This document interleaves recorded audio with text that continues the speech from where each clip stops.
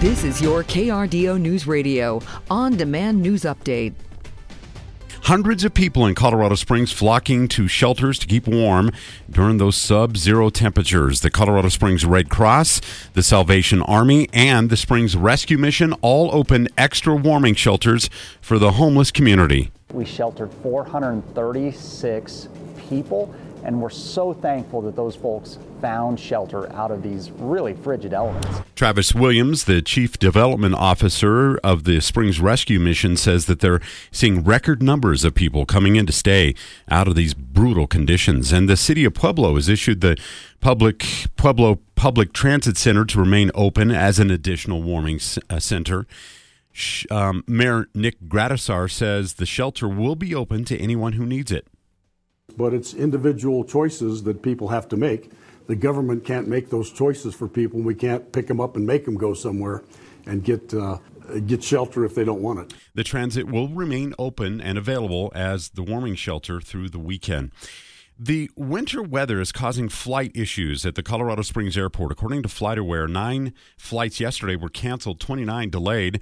Carrie Gunning has been trying to get from Colorado Springs to Connecticut in time for Christmas. Our first one was canceled, and they said that, so we got on this one, thankfully, but they canceled us last night, and we weren't going to get in until Christmas night. So we found this one, but now we'll probably get in Christmas night. The situation much worse in Denver, where more than 500 cancellations are being reported, along with 478 delays. Many passengers say they just want to get to their destination no matter what it takes. Today, I just want to be able to see my family for a little bit of time. I took work off. I don't get to see them that much, so that's all that really matters to me.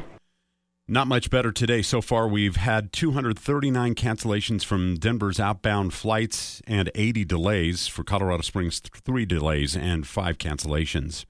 5 first responders, like firefighters, are offering most of the advice on staying safe during the dangerous cold front based on past experiences. Colorado Springs Fire Department Captain Mike Smaldino says there are also the ones that still have to work in these frigid temperatures. This is definitely a lot different for us as we respond, just because we've got to make sure that we're staying warm and that we can continue to respond to your emergency. Emergencies like the blizzard of 1997 influence current cold day responses.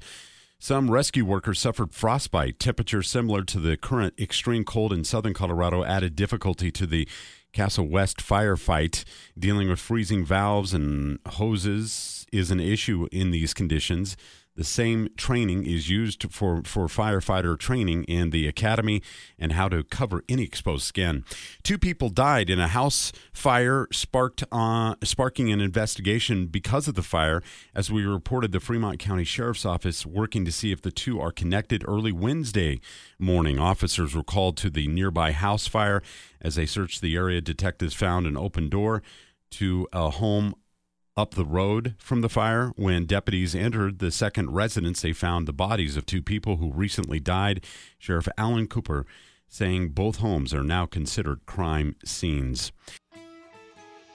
Sunny skies ongoing for Colorado Springs. Temperatures in the teens today, so improvements to some of those roads should be realized through this afternoon.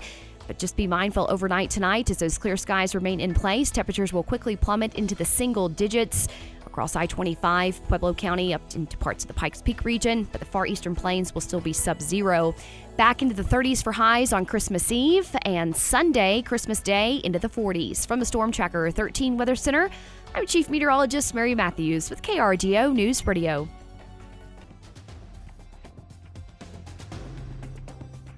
Get news, traffic, weather live on KRDO's Morning News weekday mornings from 5 to 9. KRDO's Afternoon News weekday afternoons from 4 to 7.